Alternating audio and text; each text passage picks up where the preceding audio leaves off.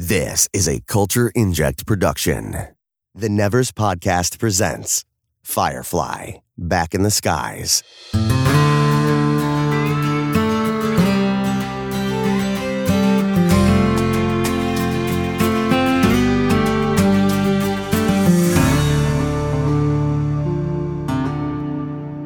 Hello listeners, and welcome back to our retrospective series Firefly, Back in the Skies. I'm Laura. And I'm Tig, and this week we are watching Heart of Gold. A companion-trained friend of Inara's who runs a brothel on a remote planet calls to help from Serenity when a local reveals his intent to take the baby from a woman he's impregnated. This episode first aired on August 4th, 2003. Stars all the usual people, plus Melinda Clarke as Nandi. This episode was written by Brett Matthews and directed by Thomas J. Wright. Don't actually know either of those two, but they did a good job, so can't hold against them. Starting off for this episode, we open at a ranch-like brothel in the middle of a barren land with Rance Burgess, accompanied by thugs on horseback. Approaches the madam, Nandi, looking for the girl. Despite Nandi's protest that the girl had left, the thugs drag Petalene, a 9-month pregnant young woman, out to face him. He forcefully extracts a DNA sample from her to verify if the child is his, threatening to cut it out of her if need be. When the men leave, a group of women crowd around Petalene and Nandi, wondering who could protect the distraught mother-to-be from the ruthless tyrant. It's a good opening. I like this one. It sets the story in like about 2 seconds. It's very, very well set up. Yeah, it's a nice opening, and it's like this instant way for like, hey, this guy's a dick. We don't like him. Very much that too. Yeah, I was like, we're on their side. You know, we don't know these people, but we're on their side. Absolutely, yeah. I swear they go out of their way to make that kind of DNA test syringe thing he uses look as ridiculous and massive and monstrous as possible. Like, really, for a DNA test, it's like you want like a swab inside their mouth or maybe a small injection. He pulls out this like Frankenstein-looking thing that's the size of my freaking forearm and like stabs it right into her. They really like they want to establish from the get-go this dude is a tool. We do not like him. Mission successful. And we get into our next cut. We get the question of, you know, who'd help us? You know, who'd help us? And then it cuts straight to Mal Reynolds, the hero of the hour, practicing his gun draw and his war cries when Inara enters from behind and startles him with her greeting. Water arrives a short time after to announce a distress call, specifically asking for Inara. On board her shuttle, Inara talks to Nandi, an old friend, on a vid screen and offers to ask the Serenity crew to help. Mal muses about a whole house full of companions, overhearing the conversation, but Inara corrects him, reluctantly calling them whores. Mal seems bemused that they, unlike Inara, are independent and uncharacteristically dismisses Inara's offer to pay for the assistance. Inara insists to keeping a strictly business arrangement. Zoe assembles the crew to explain the voluntary nature of the mission. Jane predictably objects to such a risky humanitarian endeavour. Book tries to appeal to his seemingly non-existent charitable side. Mal quickly gains his support by pointing out the women's occupation, to which Jane seems surprisingly friendly.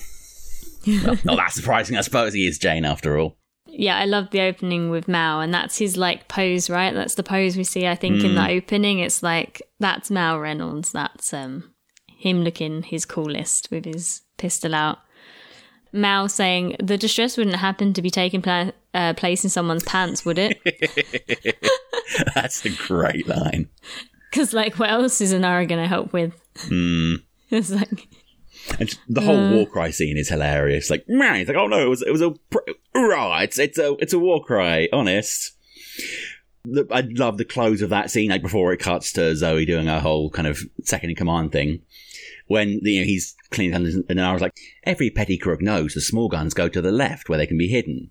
And Mal just gives her this look, and it's like, okay, I hate that you're calling me petty, but I can't help but love how epic that zinger was, so I'm not going to say anything because I know you've got me. So there's quite a few moments in this episode where you'll see, like, they'll have whole conversations just through a look. Nandi, particular, has about 4 moments. You just look at one of the characters and it's like, you already know exactly what everyone in that scene is thinking. But this is the first one and probably one of my favourites, just 'cause it's like, I love you, Anara, but man, you sing me good there. Fair play. Yeah, I think there's a lot of moments in this one. It's that moments of silence that say a lot. I love the other moment with Anara and Mal where she's just like, I suppose you heard most of that. And he walks in, it's like, well, yeah, but only because I was eavesdropping. Yeah. They're just so, like, open.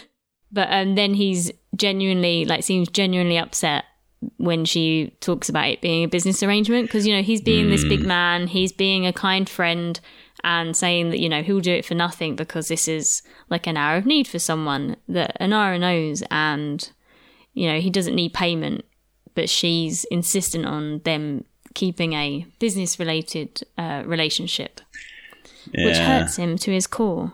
Honestly, I think that probably hurt him more than being called petty during the whole gun arranging thing. Like, her so kind of stoically dismissing his attempts to be the hero and be like, nope, you are just hiring me. This is just business. That cuts deep.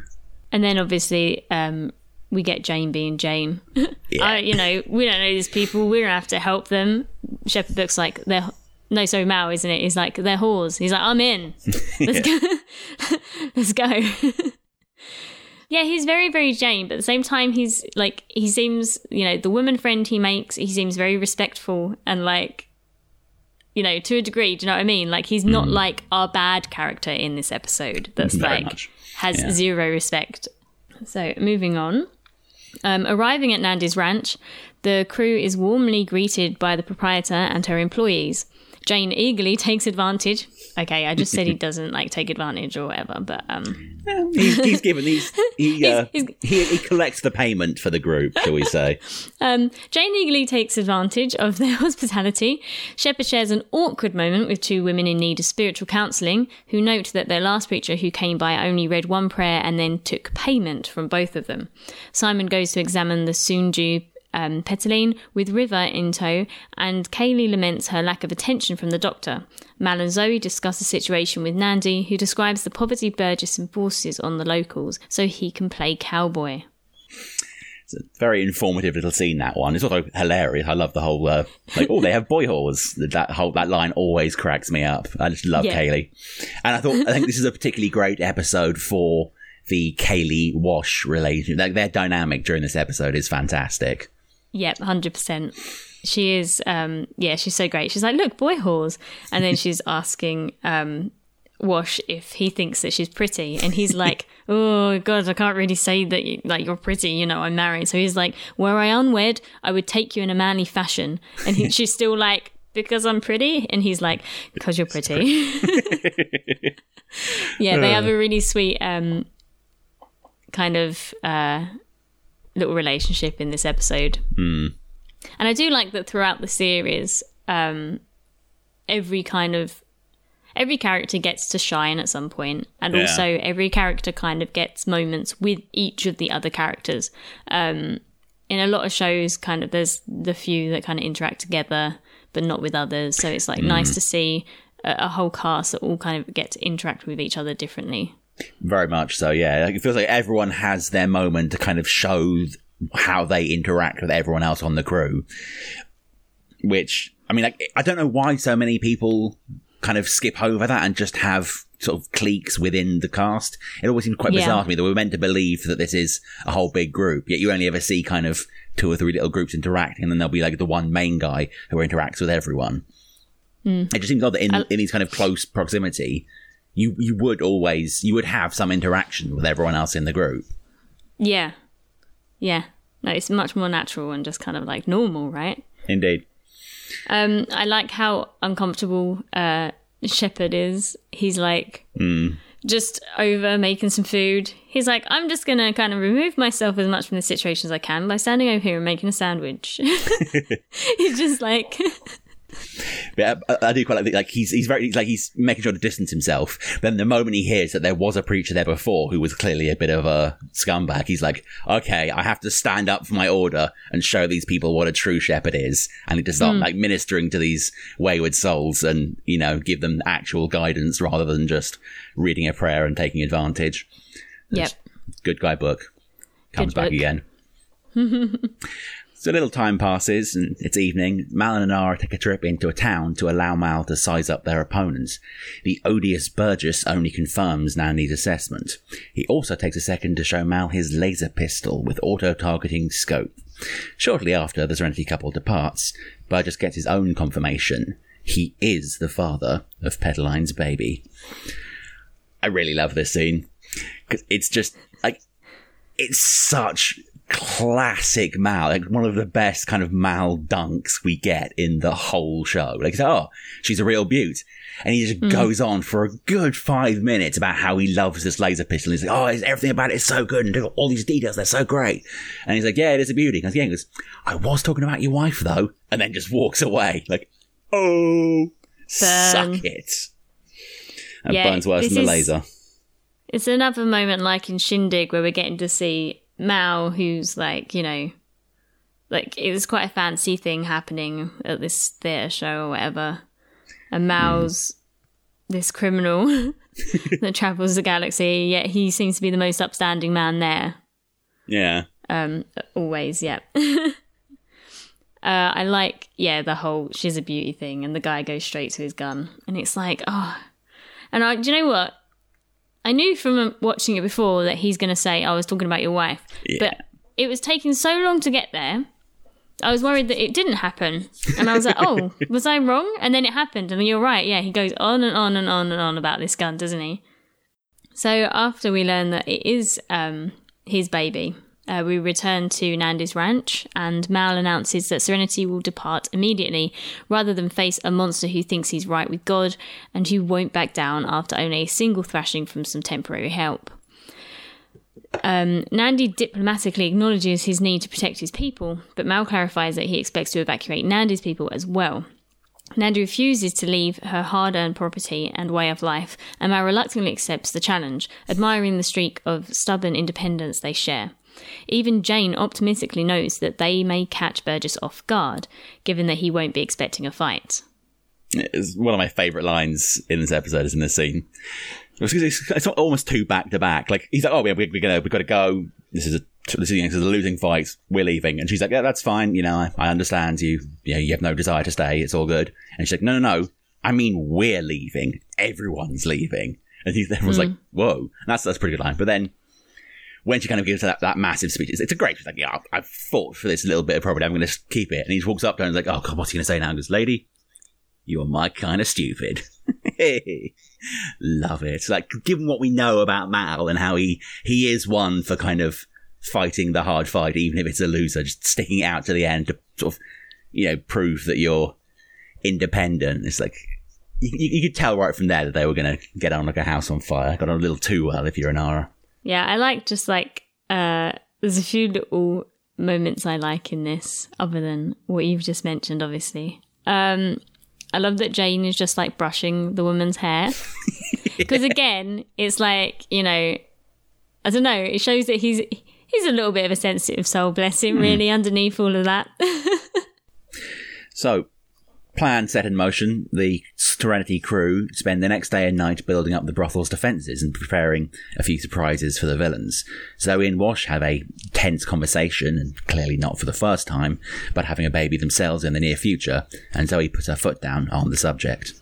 Nandy shows off a prized collection of guns to Mal, slipping in some subtle queries about Mal and Inara's relationship and observing that the two shipmates share a dislike of complications.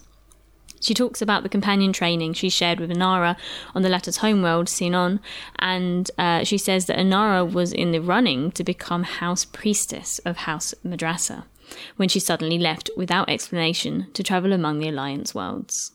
Nandy had left before then, straining at the restrictions of companion life. She moved to this border world and assumed control of the whorehouse, implying a quite hostile takeover, and cleaning it up, making a better workplace for the girls. Mal and Nandy gradually moved towards sex, pausing only when Nandy says, I ain't her, which Mal deflects without directly acknowledging her implication of his feelings for Inara. Whew. It's one of the most loaded conversations in the whole show, probably, and that's even before we get to the guns. That whole scene of just the two of them on the bench, like, damn, there was more subtext there than there was text. Like, there was a lot going on in that conversation.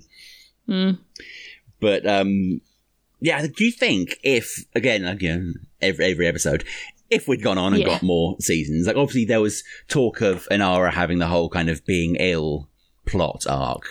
But, like, in this episode, Nandi's really kind of laying it on thick that Inara was, like, the golden girl of House Madrasa, and, you know, her path was set right for the top until one day she just suddenly decided to, you know, leave and become a companion on Firefly. It's like, do you reckon we ever would have had an expansion to that little conversation? We would have found out why she actually left? Because, I mean, obviously we know that Nandi left because she doesn't like music training and smashed some stuff up. So, I mean, that, yeah, it's fine. She just wasn't set for a restricted life. But it seems like Inara was, you know, the queen of the show. So why would she just up and leave one day? Yeah. I think the way that she puts it as well... with complications made me think heavily that storyline that was not to be was definitely, if it had gone on, would have come up, because it really seemed like saying they were laying it down ready. The way that they were speaking about complications, because why would she give up everything? Like, surely she'd only give that up if she knows she's not going to make it there for some reason. Indeed. But if she's that talented and it's really like her thing, she would have made it there. And that's what Nandi's telling us. So, that complication, we're thinking, perhaps, she was ill and that's why she kind of left to just maybe A, because she was worried she wasn't going to, you know, get to her goal. So it's better to just kind of abandon ship. And B, because maybe she wanted to see a bit more of the world before. True. You know. But maybe she wanted to live before she died, so to speak. Yeah, exactly, So I think that, this whole scene kind of, the way that she's talking about it does definitely make me think that. That's at least what I was definitely thinking whilst I was watching it.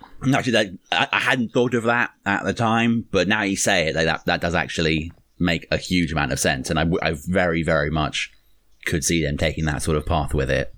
The other thing that upset me is... Wash and Zoe talking about babies. I know. Okay, sad times. So and I've read the graphic novels. Now I'm thinking about how old I am, and that it was probably more than like 10 years ago that I read these graphic novels. I should read them again, but absolutely. Yeah. I'll just go away and cry. I don't want to ruin it for anyone that's like not read any of them, but it just makes me sad. And it's funny that Wash is the one saying no. Like, I don't know, I feel like Wash would be all over it regardless of their situation. Yet he's holding back because he doesn't want to bring a baby like onto a ship that's always in trouble. And it's Zoe that is like, look, we want a baby, let's just have a baby. Like, why does it matter, like, the state of our lives kind of thing? Exactly. It's... Oh, it's just sad. Oh, can you imagine like a baby on board and like they're all looking after a baby, but it would be obviously not very practical, but no. Oh, the crew would be so good to a baby. They would. It would have been that kid would have been so badass. Taught kind of weapons training by, you know, the three badasses. Taught pilot skills by Wash, mechanical engineering by Kaylee, medicine from frickin' Simon. Well, kid would have been a genius. And also a fearless fighter. Yeah. But I don't know why, but Zoe's line in that scene, I ain't so scared of losing something, I ain't going to try to have it. That always cuts deep, man. That is a great line. And I don't know why, just knowing everything that happens, it's like, man, that line never fails to land. So moving on for our emotional distress. Meanwhile, we see Petalin approaches delivery. Babies, hello. With Simon and a nervous Inara attending. Both of them reveal that they've never delivered a baby before. River unhelpfully contributes some of her typical odd pronouncements and behaviour. That evening, back in town, one of Nandi's girls, Sherry, reports to Rance Burgess on Mal's preparations. After making an angry speech to his men, implying women's ordained place as submissive servants to men, he makes Sherry kneel before him to perform a few more chores. Would it be more accurate to say kneel to perform a job for him? But yeah, what a dick. I see what we did there. There's a moment in that scene, like obviously Shari goes up there and she's playing the Judas. She's like, oh yeah, I've got to survive, got to do what I have to do, and she does that. And then he turns to his kind of actually a little bit too small for the sort of gravitas he's giving it, little crew, and he's giving this big speech, all fire and brimstone and know your place. And the camera just kind of pans around and you see Shari, she's staring, and then she's like, oh man, I've messed up. Yeah. I have done the wrong thing. Instant regret. This guy is certifiable. Yeah, it's kind of crazy. Like, I don't know. It seems like Nandi takes good care of these girls and they probably earn, a fair wage. So she must think it is completely hopeless that they're going to come out of this. Because to betray them for this total douchebag, is just craziness. And like you say, you see in her face the look of, oh, I've not gained anything here. Like, they don't respect me at all. I'm just a whore still. Yeah. And, I might get a little bit of payment, but I literally gained nothing from this apart from a little bit of money, which is useless because, her life's going to be thrown away. Do you know what I mean? She's like, oh yeah, I've done a bad one. This is a poor decision. Betrayal never works out. It does not. Just if she needed advice on that, just ask Jane. Betraying your crew never ends well. Doesn't matter how much money they're offering you, it is never worth it to betray your people. Speaking of her people, Mal arises from Nandi's bed and stumbles into Inara in the hallway the following day. As he tries to make excuses, Inara calmly acknowledges his sleeping with Nandi, even thanking him for comforting a friend, and suggests that companions don't feel embarrassed about sex because of the lack of puritanism that Mal exhibits on the subject. But later, once the doors are closed, she breaks down and sobs quite deeply when she knows he can't see.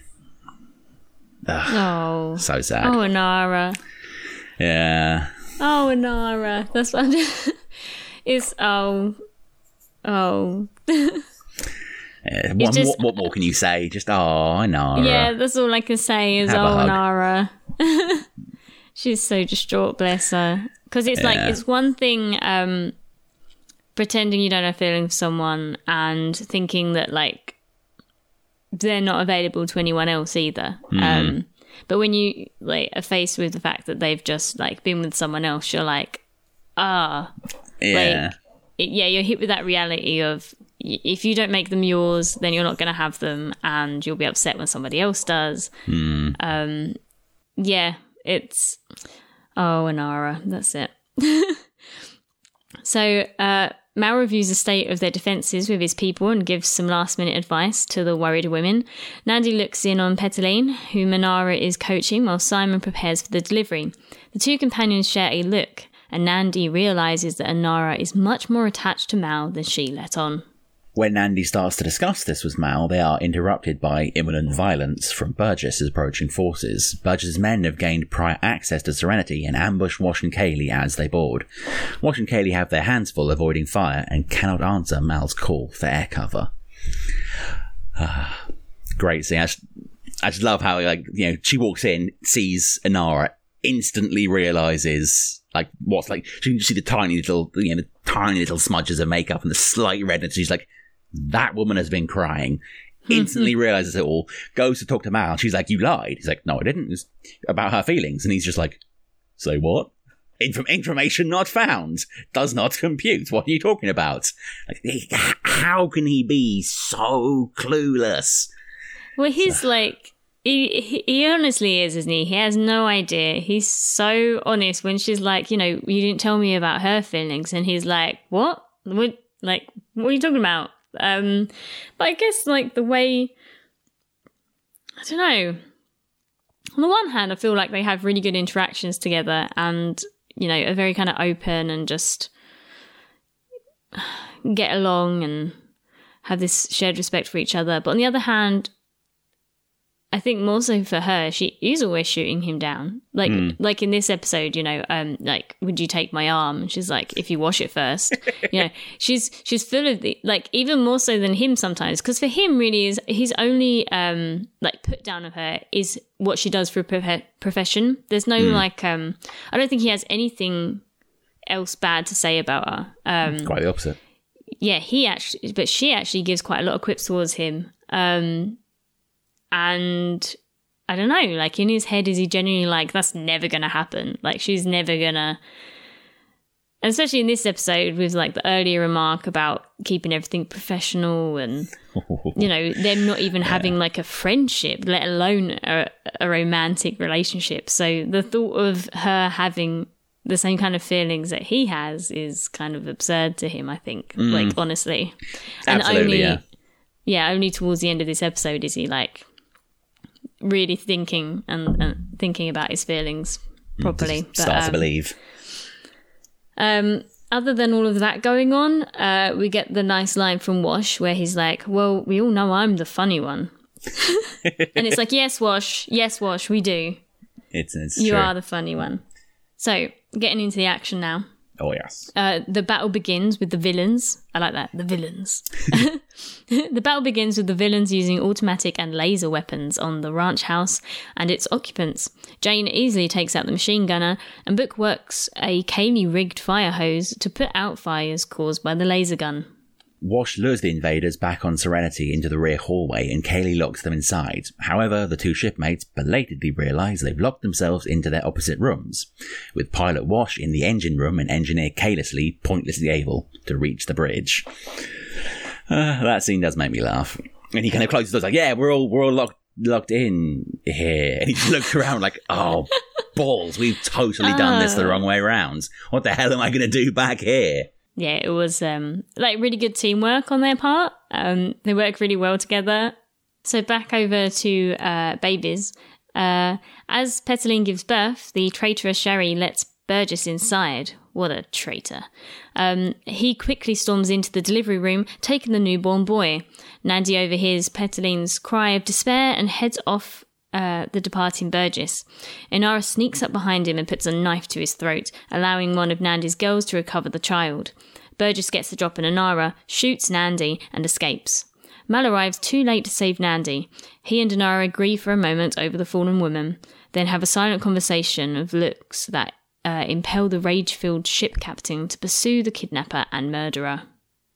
It's unfortunate that she died.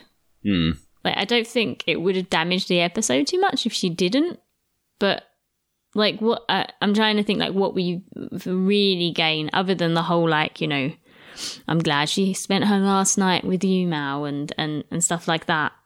And I don't know. I don't think they would have had a continuing relationship, or would it have like hung over? Do you know what I mean? Like for Inara. That's the thing. I think if it had been any other, well, if it had been Jane, it would have been fine. But because it was Mal that hooked up with her, he's not the one night stand guy. Like that's not who he is. He would have either felt compelled to kind of like keep in contact with her or like bring her with or something. Well, it wouldn't have happened. But like, I don't think he would have been able to just be like, all right, that was a fun night. Peace out. I'll talk to you again next time someone else tries to take over your store.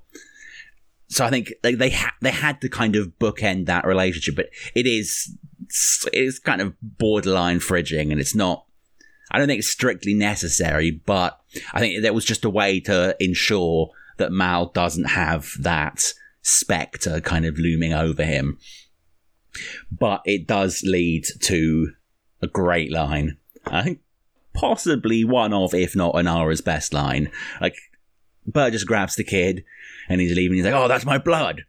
And then she just, like, the knife hooks around, just appears behind him. Like, no, this is your blood, drawing a knife across his throat. And if you don't want to see more than you can spare, I suggest you give that baby up. Like, oh! Yeah. It's nice to see her badass side.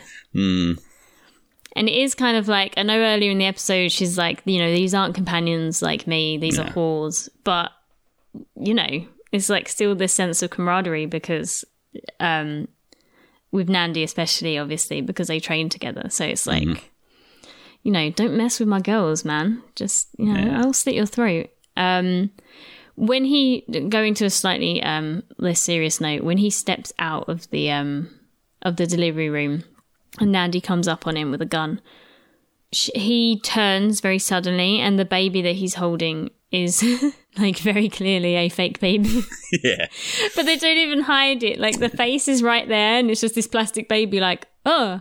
Yeah, they clearly blew their whole prop budget on Burgess's ridiculous gun and then just like borrowed one of the production workers' kids' dolls to use as the baby for that one scene.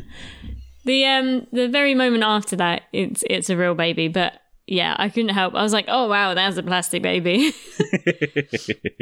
And then we got the emotional death, which, brought a real downer. But a little bit. Well, I have to wonder, like, in literally every other sort of property that I've seen, and even possibly in this show, anyone getting hit in, like, that area, like, there's a good probably 60 to 80% chance someone will survive if hit in like the chest there. It seems a bit like, I don't know, it feels it just kind of ties in with what we were saying earlier. Like, it does just feel like they kind of wanted to fridge her, but they couldn't have it sort of, explode into her brain pan or like hit her in the heart. So she's get hit in the chest and falls down. Like, oh yeah, no, sorry. Even though this probably missed all my vital organs, I'm now dead because lasers. Yeah, I have to agree, it hits quite low down on her chest, and I don't know if that would have been like totally straight away dead. But they make a big deal over this like high-powered laser and everything. Yeah, I suppose. But I thought you'd have a better chance getting hit with a laser gun because it's like cauterizing the edges, right? So you're not going to bleed out, like a lightsaber or something. I was just thinking the exact same thing. Yeah, lightsabers are like, I mean, they're awesome, obviously, but in terms of injuring someone, like if you cut an arm off, that's why they're all fine. They lose limbs left, right, and centre, but it like they ain't gonna bleed out because it just burns it. Except that one guy in A New Hope, because they hadn't decided that lightsabers cauterise wounds by that point. By that point, yeah. But yeah, I don't know. And then there's the whole Heart of Gold thing. It's kind of like, would it have made more sense for it to get very clearly shot straight in the heart? That was my thinking too. Yeah. And then because it's called Heart of Gold, I always am very drawn to the very gold gun that she has as well. It's so gold. It is. It's like the flashiest gun. Big pimpin'. Intent on getting vengeance, Mal chases and captures Burgess, drags him back to the ranch, settling the unrepentant and unbowed man on his knees before Petalline and their baby. She cheerfully introduces baby Joan to his father, then shoots him in the head, execution style, avenging Nandi. Petalline tells the remaining thugs to go home and orders the treacherous Shari to accompany them. The girls and the crew have a funeral for Nandi and some of the other deceased, during which one of the girls, Lucy, played by Australian singer Angie Hart, sings Amazing Grace. Serenity then departs. She killed him good. She did. And even Mal looked a bit kind of like, I think he's still in shock because Nandi died, and the whole situation. But even he looks a little shocked that this, newborn mother holding her baby has just come out and like killed this guy. But say hello to your daddy. Say goodbye to your daddy. Yeah. Like, yeah, look, she's had it. She's been through enough. Like, pregnant lady getting traumatized by some douchewad, and now she's going to kill him. I do think in the episode as a whole, it's really funny. Like, at the beginning, you see this cowboy-looking fella, because this is very Western, isn't it, this episode? Very. It's basically 100% a Western with, like, and seeing him then jump into this, like, floating car and go off is, like, so weird. You're like, oh, yeah, I remember now this is set in space, and there's, like, floating cars and stuff. And then at the end, when they're coming up on the house and you've got the hovercraft with the horses, it's all it's all very strange. And even the bit like when Mal was like calling Wash and Kaylee, he's like, where's my spaceship? And you're like, oh yeah, it's a spaceship. But it feels weird them calling it a spaceship because usually they just refer to it as a ship, or a boat. So, yeah, and it just kind of brings you back to this thing. Or on an episode like this, you're like, oh, yeah, I remember we're in space and it's like sci-fi. Yeah, this is a sci-fi Western, but this episode is very much Western, very little sci-fi. It's very Western, yeah. But I do like, because obviously Joss doesn't miss a trick. He saw the point of Like, he seeds that conversation quite early on from Nandi, where he's talking like how basically Burgess could, if he so chose, like build a proper town, give everyone fancy tech, but he wants to keep playing cowboy, so he keeps everyone else as kind of low tech as possible, while simultaneously getting like hovercrafts and laser guns for himself. It's like he wants to play Red Dead Redemption, but use cheat codes, so he has like modern day gear. It's all very, very bizarre, and it really helps build up a picture of Burgess's character as an absolute toolbag, an unrepentant toolbag. Like, nothing he does is for the good of anyone but Rance Burgess. Back on the ship, Inara reiterates her gratitude that Mal could comfort Nandi on what turned out to be her last night, but Mal can only regret his failure to save her. As Mal tries to breach the subject of his and Inara's unacknowledged feelings towards each other, Inara muses about how Nandi created a family and how that kind of shared strength and love makes people never want to break away. She then shocks Mal by announcing that she will be leaving Serenity. It's like, what a moment this end bit is. Because you're like, they're finally going to talk about their feelings. Yep. And she's going to tell him how she feels because he's being honest about his feelings. She's going to tell him that she loves him and no, she's leaving. What just happened? And the way that she says it as well, she's just very straight. I'm leaving. You see how upset she is, but she just walks straight away, like to not let a conversation start, because that will probably be like way too much for her to handle. Yeah. So she's just, and we're all distraught and we're crying now. We are. But I think that the kind of the worst part, the hardest part of that scene for me is pretty much 90% of the scene is just a tight camera shot on Inara's face, and for fuck's sake, Marina Baccarin has the most perfect eyes in the world. They are amazing, and I always have to watch that scene about 2 or 3 times, because I'll get halfway through the scene and I'll just be like, man, her eyes are beautiful. And I just forget to actually pay attention to the scene. And then she says, I'm leaving. It's like, why did he set me up just to hurt me like that? I hate you. It's just horrible. Because the way that she's speaking, you're like, he's thinking, she loves being part of this crew, and because she's such a part of this family, she will never leave. Right? That's what he's thinking. Exactly. She will never want to leave. That's what she's saying.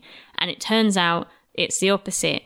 She, I think, is worried that she's becoming too engrossed in this family, that she won't want to leave. So she has to cut the cord now and leave, because if that storyline's true, she doesn't want, she doesn't want to like put them through any pain and stuff that she's going through. And she doesn't want to form those attachments, which makes sense for like her profession, right? There's no attachments. Exactly. Like she said about the whole sex thing. There's no, it's just sex. It doesn't mean anything. It happens and then you move on. Like these attachments, forming relationships with this family, it's just going to make everything harder, right? And she doesn't want to hurt anyone. So she's just going to leave. And that's really, really upsetting. Yeah. Also worth noting, this is the second episode in a row to wrap up with a funeral, which is rather sad, because given, it's the last 3 episodes. It's all very, quite symbolic, like lots of kind of things coming to an end. Like we have funerals, we have Inara leaving, everything is falling apart, everyone is dying. Because usually a lot of the earlier episodes end on like a funny line, or and this episode just, she says that and it ends and you're like, okay. Like having to wait a week or whatever for the next episode would have been hell. Yeah, I wouldn't have been able to do it. However, what was the airing order? This was somewhere in the middle, I believe, which is silly, because then there's like 3 or 4 episodes with Inara still in, and it's like, clearly she didn't leave. Oh wait, yes she did, because then the film picks up and she's left. Yep, that's what I was going to say. Yeah, silly people. Yeah, so it's Heart of Gold, then Trash, and then the message. So Heart of Gold, I'm leaving. Trash, I'm back and more invested in what you're doing than ever. And then the message, which she's sort of in, but not kind of particularly, but like having trash, which really feels like the episode where she starts to kind of, like, I think the kind of the arc that starts in trash, where she's becoming more kind of tied into the stuff, like kind of the criminal element, shall we say, of Serenity, which is the impetus for her leaving, because then in Heart of Gold, she's like, I'm being dragged into their world of capers and nonsense, and I don't want to be part of that. Like having that after, like having the beginning of that journey aired after the end of the journey, just like, how can someone whose job it is to schedule television look at that and think, yep, that's the way these episodes are supposed to air? And what is wrong with these people? But thinking about this episode, just on its own kind of thing, it's a good episode. It's like we're saying about the Western thing, it's quite a nice, just kind of like on its own episode, but we get really good development with Mal and Anara. Mm. You know, a little bit of action, a whole lot of heart. Heart of Gold. Heart. And also, this was definitely one of the better episodes for kind of conversations without words. The two best ones for me, both Nandi. It's like a conversation in 4 silence, like 4 lines of text and about 50 of subtext. The first one, they arrive at the Heart of Gold. Mal walks in. Any friend of Anara's is a strictly business-like acquaintance of mine. And Nandi just gives them this look like, okay, I know exactly what's happening here.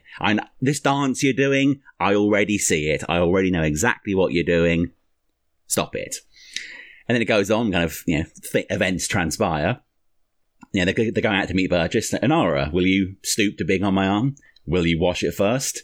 And Nandi just gives them this look like, seriously, we have a priest. We can marry you right now. You're clearly married. Can we just make this official? The worst part of all this is we have all these scenes, like this whole silent story going on behind the scenes. It's so clear they're together. Then Mal does what Mal does best and screws it all up. Hooks up with Nandi, although to be fair, she was obviously the instigator in that little scene. Anara is clearly upset by it. You're like, see, this is the all is lost moments where you have your cry and you realise what you kind of, Mal realises what he's kind of risking by not telling you everything. And then they're on the gangplank at the end and they're talking and she's giving this impassioned speech about how, when there's a group and it's led by someone with such heart and power and it's impossible to not be kind of drawn into their orbit. And it's like, yes, this is the part where they tell each other. This is the part where the will they won't they is finally answered. And then she fracking leaves. What are you doing to us, Joss? How can you spend 40 goddamn minutes building up to the obvious and then they kiss conclusion, and then she leaves? You're just like, why? Don't do that to us. It's mean. Just give us what we want, damn it. But do you know what, though? Like, I think I say it a lot. I'm not a fan of, like, will they, won't they type thing. And with Anara and Mal, I've never been too bothered by it because it doesn't entirely bother me if, they stayed living on that ship forever and have this little banter and kind of never end up together. Even because that they love each other, right? It's not like one person chasing the other and the other eventually gives in.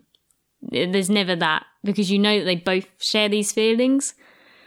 In a lot of shows, it's like, say one person's like really in love with the other one and eventually they wear them down and then they get married and you're like, oh, okay, yeah, whatever.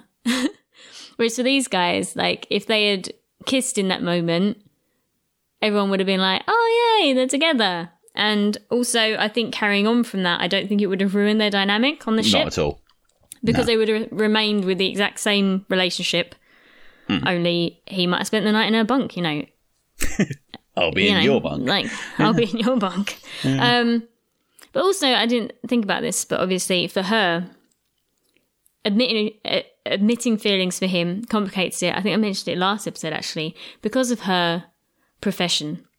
And would giving up her profession, because I don't think he'd want to be in a relationship with her while she's servicing people, right? No, I think while Mal is definitely quite kind of, he's fine with her. Like, he jokes about it, but he is generally okay with what she does.